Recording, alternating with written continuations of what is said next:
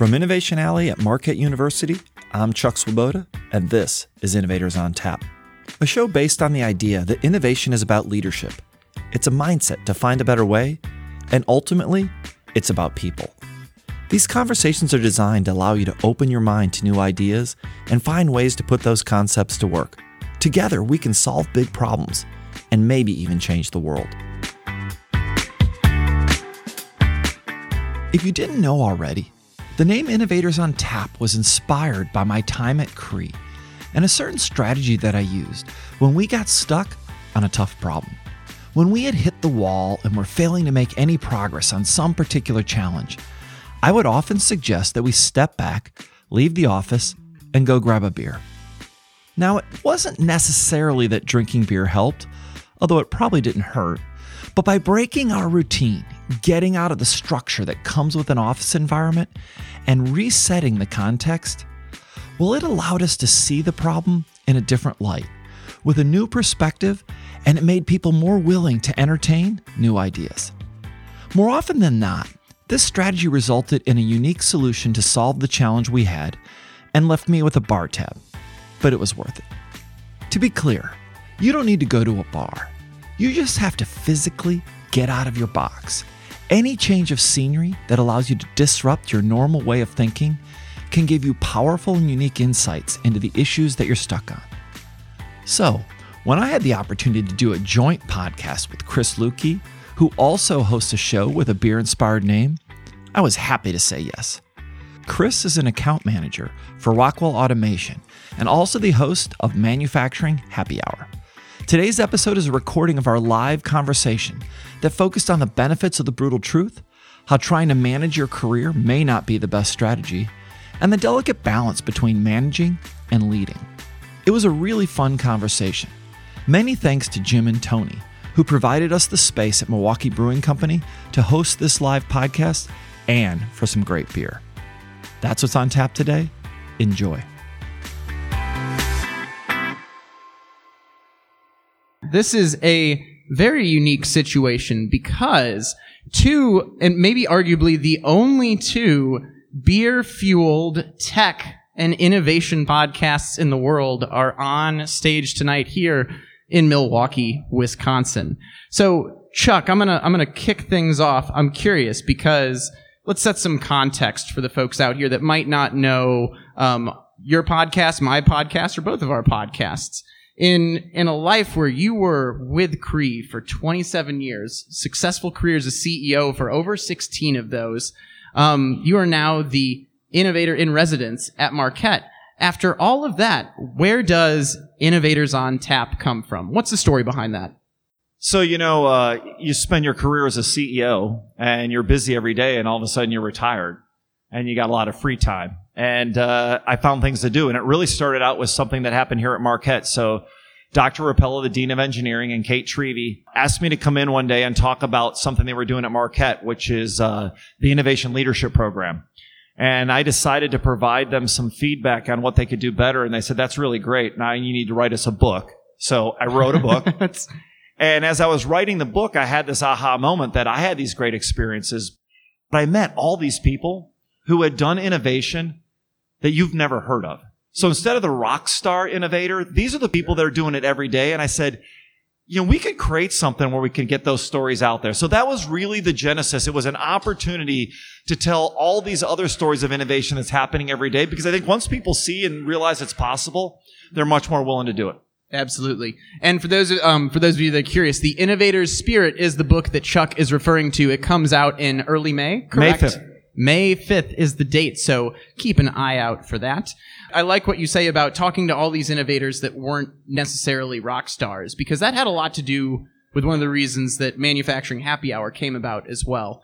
I imagine some of you out there are podcast listeners, and I feel like in the podcasting world, there's this cycle of like 1,000 entrepreneurs that are on every other podcast. But being in the manufacturing industry, looking at all these leaders, people with years of experience and stories to talk to and distill knowledge for the next generation or those that are in the workforce right now, I saw an opportunity to start sharing those stories on my end to highlight a lot of the knowledge that in my mind was not really out there in the way it could be, given all the tools and technology that we have right now to distribute that type of content. Yeah, I think what was important is that people realize you don't have to be a rock star CEO to do this. Now, that being said, the way that was pitched to me originally was, this would be great, Chuck. You know, most people think innovators are famous and successful. You could tell your story instead.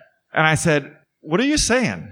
I mean, I thought I did pretty well, but apparently I'm the regular guy. So anyways, here we are. Well, I mean, you are a CEO. I am like a plebeian relative to that. I'm an early career guy that has no business being up here. But the way I looked at it was, there's a tremendous opportunity for someone that's just getting in to the industry or relatively early in their career to learn a ton from this process. So where I'm always curious is, I love learning from folks like yourself that have been through it, that have seen it all. So that way, not only do I learn in the process, but we have the opportunity to share that with others that are starting their career as well. Well, actually, the reason I do this is I learn.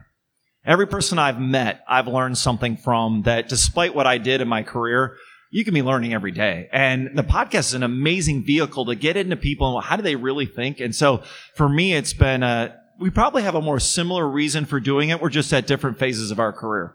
I love the mission behind your show also, which, to set some definition as we go further into this conversation, you refer to innovation as a mindset. Can you go into that just to set a baseline for some of our conversation to come? So I spent 25 years building the company, and innovation to me means something very specific. It's something new. It has to solve a problem, and it has to create value. So I distinguish innovation from what a lot of other people would call invention or improvement. So I have to start there first. And when you look at doing what I consider to be innovation, what you realize is that we all talk about process and tools, or we talk about the new part. It's actually solving a problem and creating value is where the hard part is. And from what I learned in my own experience, and actually from the podcast, it has more to do with someone's mindset than it has to do with any process out there. It's how someone thinks and how they're wired. It's the, are they able to really take the risk necessary to do this? One person asked me one time, I said, I'd like to be in innovation, but I'd like to manage the risk. And they're connected. Innovation and risk are fundamentally linked. And so if you have a limited risk budget, you're going to limit how much innovation you can have and vice versa. Now, one thing I'd like to do with that, and something that you mentioned that stuck out with me, because I was trying to think, what was my baseline definition of innovation earlier today as I was preparing for this? And I just took the really simple scenario. When I'm sitting down somewhere, whether it's in the manufacturing plant, whether it's in a meeting, I was trying to think of what are the things that trigger me to say, well, that was innovative. And it really came down to, I guess my baseline definition was around seeing a novel approach to solving a problem. Was what it came down to. Not necessarily something where you're reinventing the wheel, because, what you and I do with our podcasts, or let's say what I'm doing with Manufacturing Happy Hour, I'm talking about trends and technologies that impact the manufacturing industry with leaders in that space. It's nothing new per se. People are doing that in certain different ways, but I'm repurposing it for an industry where we don't see it all the time. The way I would say it is that innovation doesn't have to be an idea no one ever thought of before. It could be an old idea applied in a new way to a new problem. In fact, if you look at the success of innovation out there, is most of the really great ideas, someone borrowed from another place or another industry and repurposed it. And that's why it's can you take that idea though and not just solve a problem, but create value? And the reason I put the value part in there is this. There's a lot of widgets. Think about the U.S. Patent Office. Billions of patents. Most of them will never solve a problem or make any difference in the world. But if you could solve a problem and someone will pay you or create value, however that is, that's when you know you've really done something. And that actually comes from an old Thomas Edison quote, which he basically said he didn't want to invent anything that someone wouldn't pay for, because that's the only way he knew it was worth doing. And I'm curious, because I want to tie this into your experience leading ultimately a manufacturing company for so long. Do you have a story that comes to mind, like an example of what innovation looked like at Cree based on the definition you just gave? So Cree was a manufacturing company. We were also a technology company. And I think what you have to realize is one of the challenges is to be great at manufacturing, you have to embrace a set of tools that are well known, that work really well. I'll just use Six Sigma as a generic, but we know it's broader than that. But let's just use that concept. I was trained in that, and that's a great tool. It will absolutely not allow you to innovate, to my definition. because what it's designed to do is to take something and reduce variability to get you a more predictable outcome, which is very valuable in a manufacturing plant. You want to do that. The problem is that if innovation is something you've never done before, it's not in the distribution to start with. So you have to actually come up with a way to get people to think of something that's not even within those boundary conditions. And so one of the challenges, I think, in a manufacturing environment is the things that make you really good at manufacturing tend to get in the way of the things you'd want to do for innovation. And so I think one of the advantages we had at Cree was this: small company without a lot of resources competing against really big companies. So what our disadvantage was those lack of resources. So when we built our company, we could not afford R&D equipment. So we did R&D and manufacturing on all the same tools. We ran it in parallel. And what you realized is what we gave up in control and predictability, we got back in speed and innovation. Now, that being said, there's a benefit to each side of this, and it's really about optimizing what's most important to you. I have a follow-up question that just popped into mind, because you mentioned when you're small, you have the ability to be a little more innovative, but there are a lot of large companies out there these days that are trying to be more innovative as well. What advice do you give to a large company that wants to be more innovative? One, it's really hard. So the things that make you good at being a large company is what I would call things we would call management. So management is essentially creating process or procedures, using best practices to get a predictable outcome. And it's highly rewarded. And by the way, I ran a large public company. It's really necessary if you don't want to get fired. So it's good. On the other hand, the better you get at that, the worse you are at doing all the things that it takes to be good at innovation. You're talking about taking a risk, not knowing what you're going to get as an outcome, and being okay with that. I would say that anyone here that works in a large company, that generally gets you fired. At one point, Cree got so big that to do the best innovation, we literally created teams in secret and we totally separated them from the traditional running of the business. So the Cree LED bulb was developed over a year in secret by 5 employees, and we told none of the other 7,000 employees. So is the advice then create these secret groups that allows you to innovate quicker? It depends how far you want to go. Look, innovation takes a lot of forms. If we were trying to do something incremental, no. But if you want to do something that's completely outside the boundary conditions of what you're doing today, you have to create an environment where breaking the rules is the goal. And the problem is, if we try to do that in a normal organization, how do you wrestle with the fact that your metrics tell you to do one thing and I'm telling you to do the other thing? It doesn't work that way. Management systems inherently are designed to prevent this. So what I would do is I would create necessarily secret but separate teams with very different objectives and a very different mindset. So I had a chance to interview the people at American Family Insurance. 92-year-old company. I would have thought there's nothing innovative about insurance. They've literally created a parallel organization that's doing this. And they embrace it for what it is. They accept the tension that comes from it. But there's a different mindset to the people that work in that part than into the other part. And by the way, that's a good thing. Because if you have a claims problem and you want someone to help you, you don't necessarily want the most innovative person answering the call going, I don't know, but we could probably figure something out. You want someone who goes, yeah, I know how to help you out right away. So I think it's important to understand that it's a different approach for a different problem. Sure. On that note, and maybe the topic we're on right now is an appropriate time to do it as well. I know you have your audience at Innovators on Tap as well. So is there anything that I haven't brought up yet that you're curious about?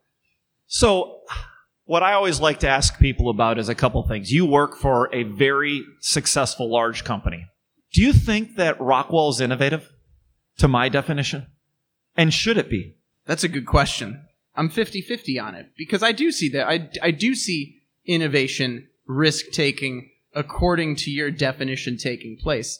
At the same time, a large company like Rockwell Automation has its areas that they're experts in already and needs to metric those and needs to continue to excel at those. But if I look at that, I would genuinely feel comfortable saying, yes, I think we've got that right balance between those two, where we're taking innovative approaches. And I think there's an environment of empowerment, a culture of empowerment that allows people to do those type of things.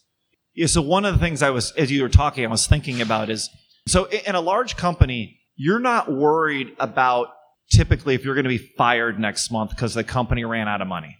And so what you look at, and this comes from the people that fund like Google Ventures and those guys, they actually have a different success rate with companies they fund through Google Ventures than the ones they fund internally. They get much more, not breakthrough ideas, but breakthrough innovations from the companies that their life depends on whether or not they can get there. And so one of the things I would say is that I was at a company that was 6 million and one that was at 1.6 billion. At 6 million, you're fighting for your life. You can break every rule tomorrow because no one really cares. It's either that or you're going home anyways. When you're in a successful business, it's very hard to break some of the things that made you successful in the first place. It just is. And so I think part of it's creating a human nature dynamic that creates, for the problem you want to solve, do we have a dynamic that creates the risk that you want to take? And again, it's not one size fits all. And so I would say in much of Rockwell's business, that would be the wrong thing to do. But there are probably areas, for example, the newer areas, it's oftentimes for companies, the thing you're not as good at is the easiest one to innovate in. Because if you're not the leader, you're way more willing to take a risk to try to become the leader. But once you are the leader, it's really tough. And that happened at Cree. So I want to kind of get an example on this as well. You mentioned American Family Insurance. Great episode, by the way. Check that out. Innovators on Tap. One of your more recent ones. Do you have an example of a large company that you think has that right balance that you've seen? Or do you think that's still an opportunity for someone to crack? I don't know that I've seen anyone that has a really good approach to doing this in a large company. I would say what I've seen at American Family is probably the most advanced approach to really thinking this through. And they would tell you honestly, they're still figuring out. And this is not a negative on what other companies are doing. There is a tension in a large business. I became a large company. I lived this. When I left Cree, we were much less innovative than when I started. So I had 16 years as CEO, and when I left, it wasn't the same company because that's not what we were paid to do. And it reminds me of a story that Bill Ford told. So Bill Ford spoke a few years ago that after the financial crisis, when they put up the blue Ford Oval, they mortgaged it to basically keep the company funded. It was the only point in his time at Ford that they were able to make the changes that he, for 5 years, could not make as the CEO.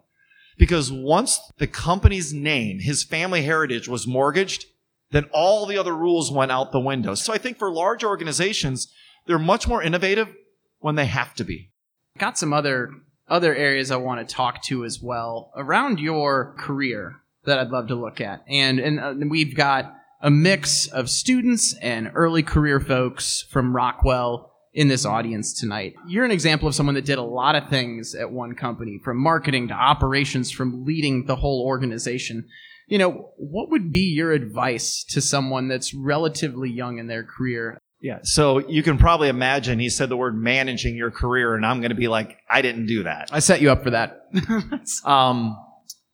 So I can relate my experience. My experience was one of recognizing opportunities and taking advantage of it. So I was pretty happy to jump in at whatever was coming my way, work on that, and another opportunity would come up. I think what most people miss is they're so focused on trying to manage their career to some predetermined endpoint, they realize that they're not as in control as they think they are. So, one of my sayings to people when they ask me for career advice is, opportunity is going to knock. You don't pick when it knocks, and you don't pick how it knocks, but you got to decide if you're going to answer the door or not. And then you react to it. And so my career is a series of opportunities, problems that need to be solved, and someone said, hey, would you go do this? Sure. I never intended to be the CEO of Cree. In fact, when I was first offered the job, I wasn't sure I wanted it because I knew what a shitty job it was going to be. And when I say that, it pays well, but you pretty much have no life for the rest of the time you're in that job. You also know that the next job you get is fired. Like, that's the only job after CEO is you either quit or get fired. So, you kind of got to decide, do you want that life? But I think this career idea, I meet so many people who want to try to manage it. What I would say is, in some companies, that's a very practical approach. But in other organizations and most entrepreneurs I've met, what they do is they're very good at seeing opportunities and taking advantage of them when they present themselves.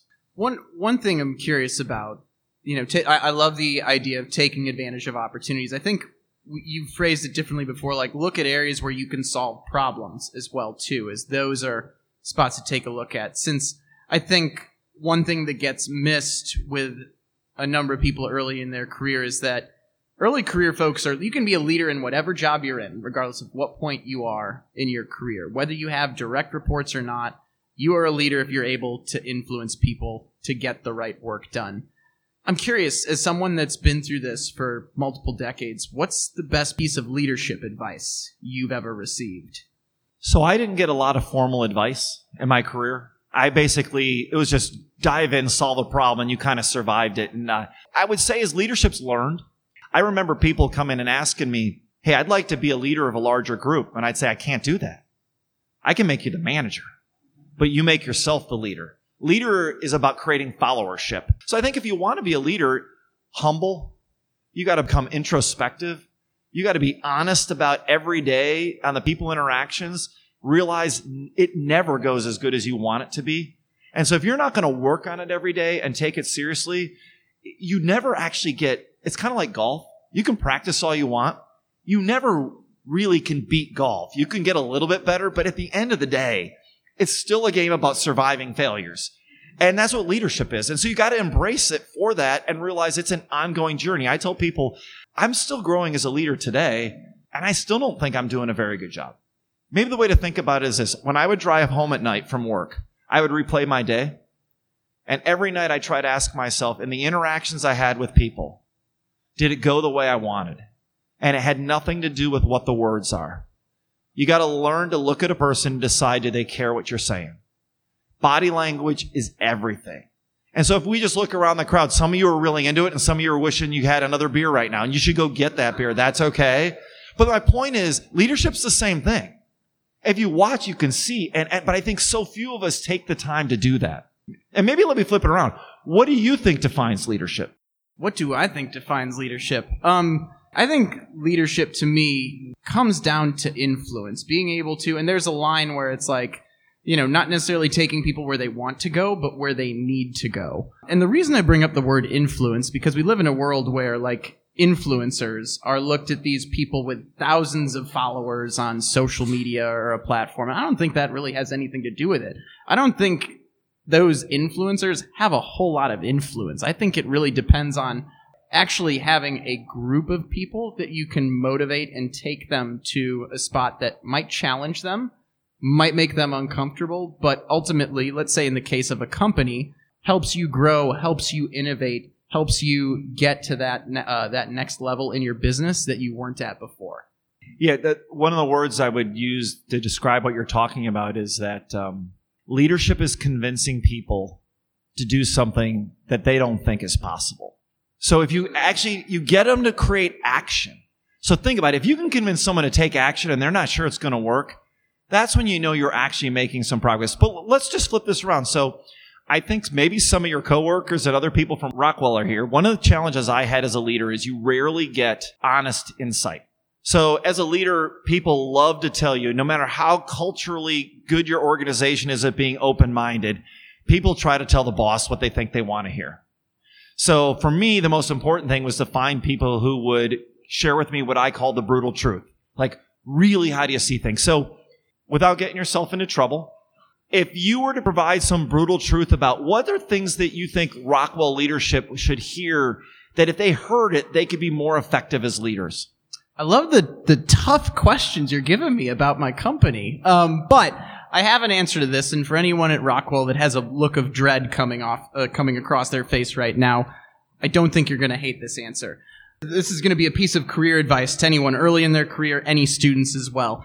First thing I would say about any time you're giving feedback, always do that in a one-on-one environment instead of in a meeting or in front of an auditorium full of people, or in our case, a brewery full of people. So that's where I'm going to start with that answer. But one thing that I've found is what allows that type of communication to take place is a culture where not only are you creating groups to take on the things that are most important to your company that are going to allow you to grow in the long term, whether that's inclusion, whether that's how we're diversifying our portfolio, any of those things. It's not only having let's say, we'll call it a task force, for example. It's not only having that communication mechanism, but it's also having a place where egos can be dropped, where those conversations can happen one-on-one between, regardless of what level you're at, between people at multiple areas within the organization. And I think as someone that's been at Rockwell for 10 years, that's one thing that we've done phenomenally well, where, well, let me use a personal example. I'm a sales guy. When it comes to things that I would like to see change in an organization, it's going to be customer centricity. It's going to be speed that we're able to, like, take care of an issue, things along those lines. I've been fortunate enough to be able to have those mechanisms and have not only groups of people to share that with, but individuals I can share that with as well. That's actually a normal conversation at Cree. So if you want to know what it looks like inside a very innovative culture, we had something called the brutal truth. We wanted constructive feedback in the group setting, not one-on-one. So if you thought someone had a stupid idea, say it was a stupid idea. And it wasn't to insult the other person. So one of the rules we had was everyone was responsible for their own mental state. So it's up to you to assume that when I give you that feedback, I'm talking about the problem. And if we all start there, it's an amazingly different dynamic. Now, I will tell you, this assumes you have an organization where the people you work with, you have to have genuine trust, right? So, and by the way, it's very hard to do in large organizations, but this is what we did. And so what you would find is it would take us so little time to get to the heart of an issue and solve it. That was our advantage, right? Remember, Cree was making the blue LED. We were this tiny little company. There were companies like, you might have heard of General Electric or Philips. They were kind of big. And we're like, they're going to kill us. Except that they spent all their time talking to each other about stuff that didn't really matter. And we spent our time going, that sucks. How do we fix it? Let's go solve it. Let's move on to the next thing.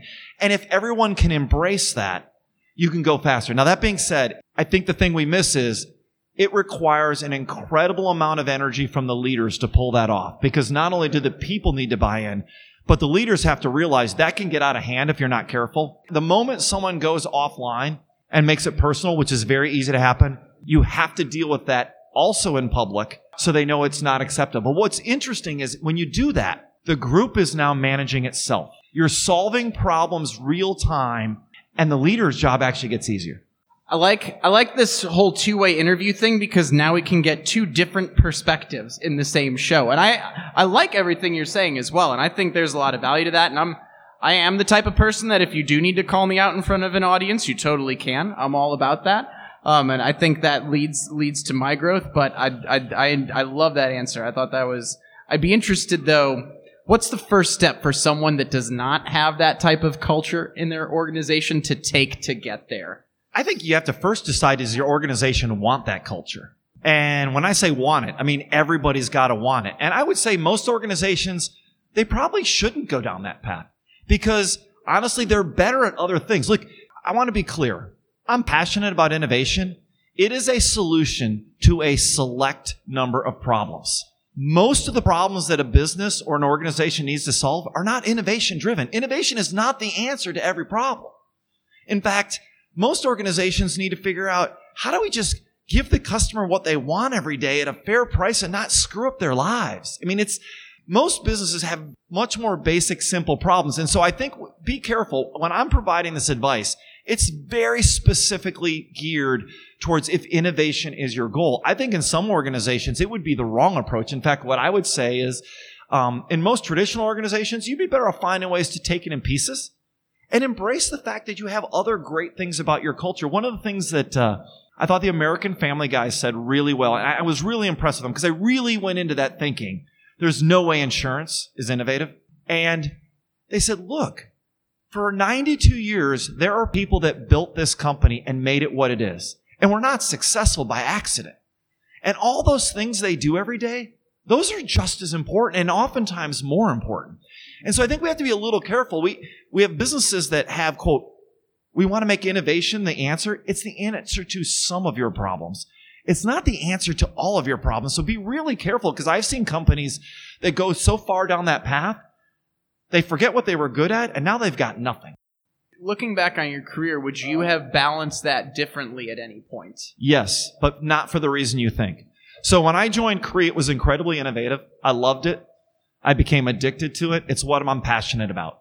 And as Cree got bigger, I could either turn the reins over to someone else or I could become a better manager. So I can tell you, being the CEO of a $100 million company with maybe 1,000 employees is radically different from a $1.6 billion company with 7,000 employees. It's just a different job.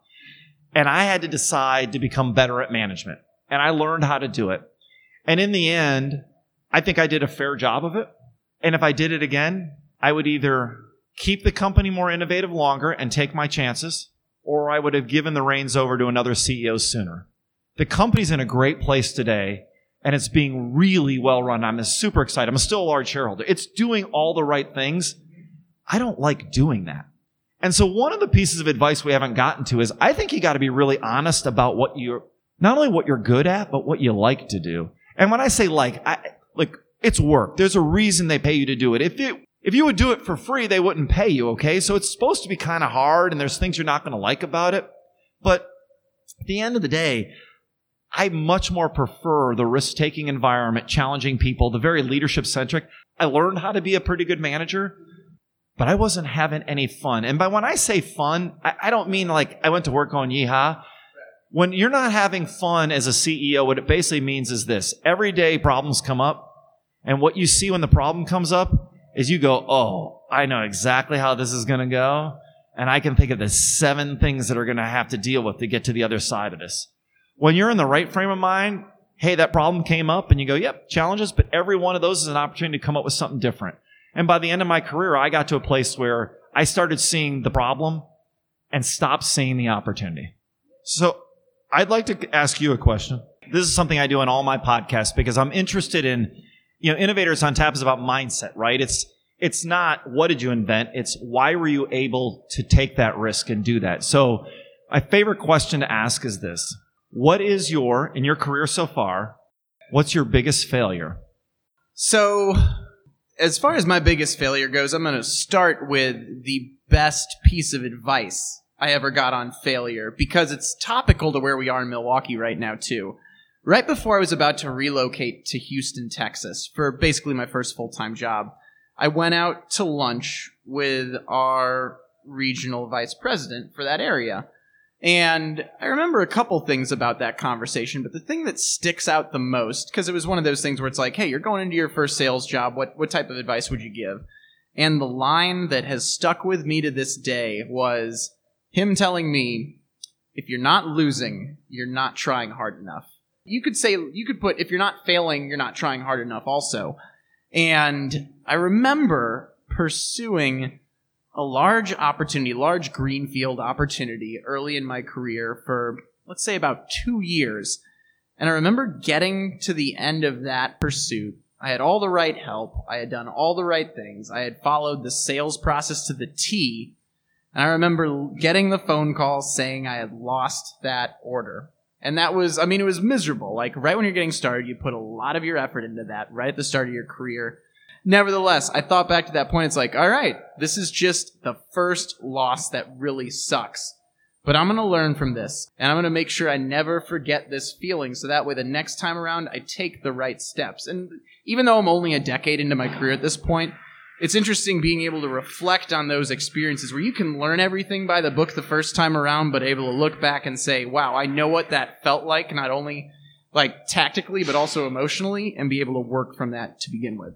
All right. We are at the 7:00 hour. So we know most of you came to drink beer, not to listen to us. But I want to just say from my perspective, thank you all for being here. This is really cool. When I heard about his podcast, and I realized we both have a podcast based around beer drinking. It's a pretty cool idea. We have we share it in common. And I'll just leave it with you. Anything you want to say? The last thing I just want to do is thank you all for being here and to raise a glass to all of you. So one final cheers. Thanks for being a part of the first ever Innovators on Tap Manufacturing Happy Hour collaboration. Cheers to all of you. Cheers, everyone.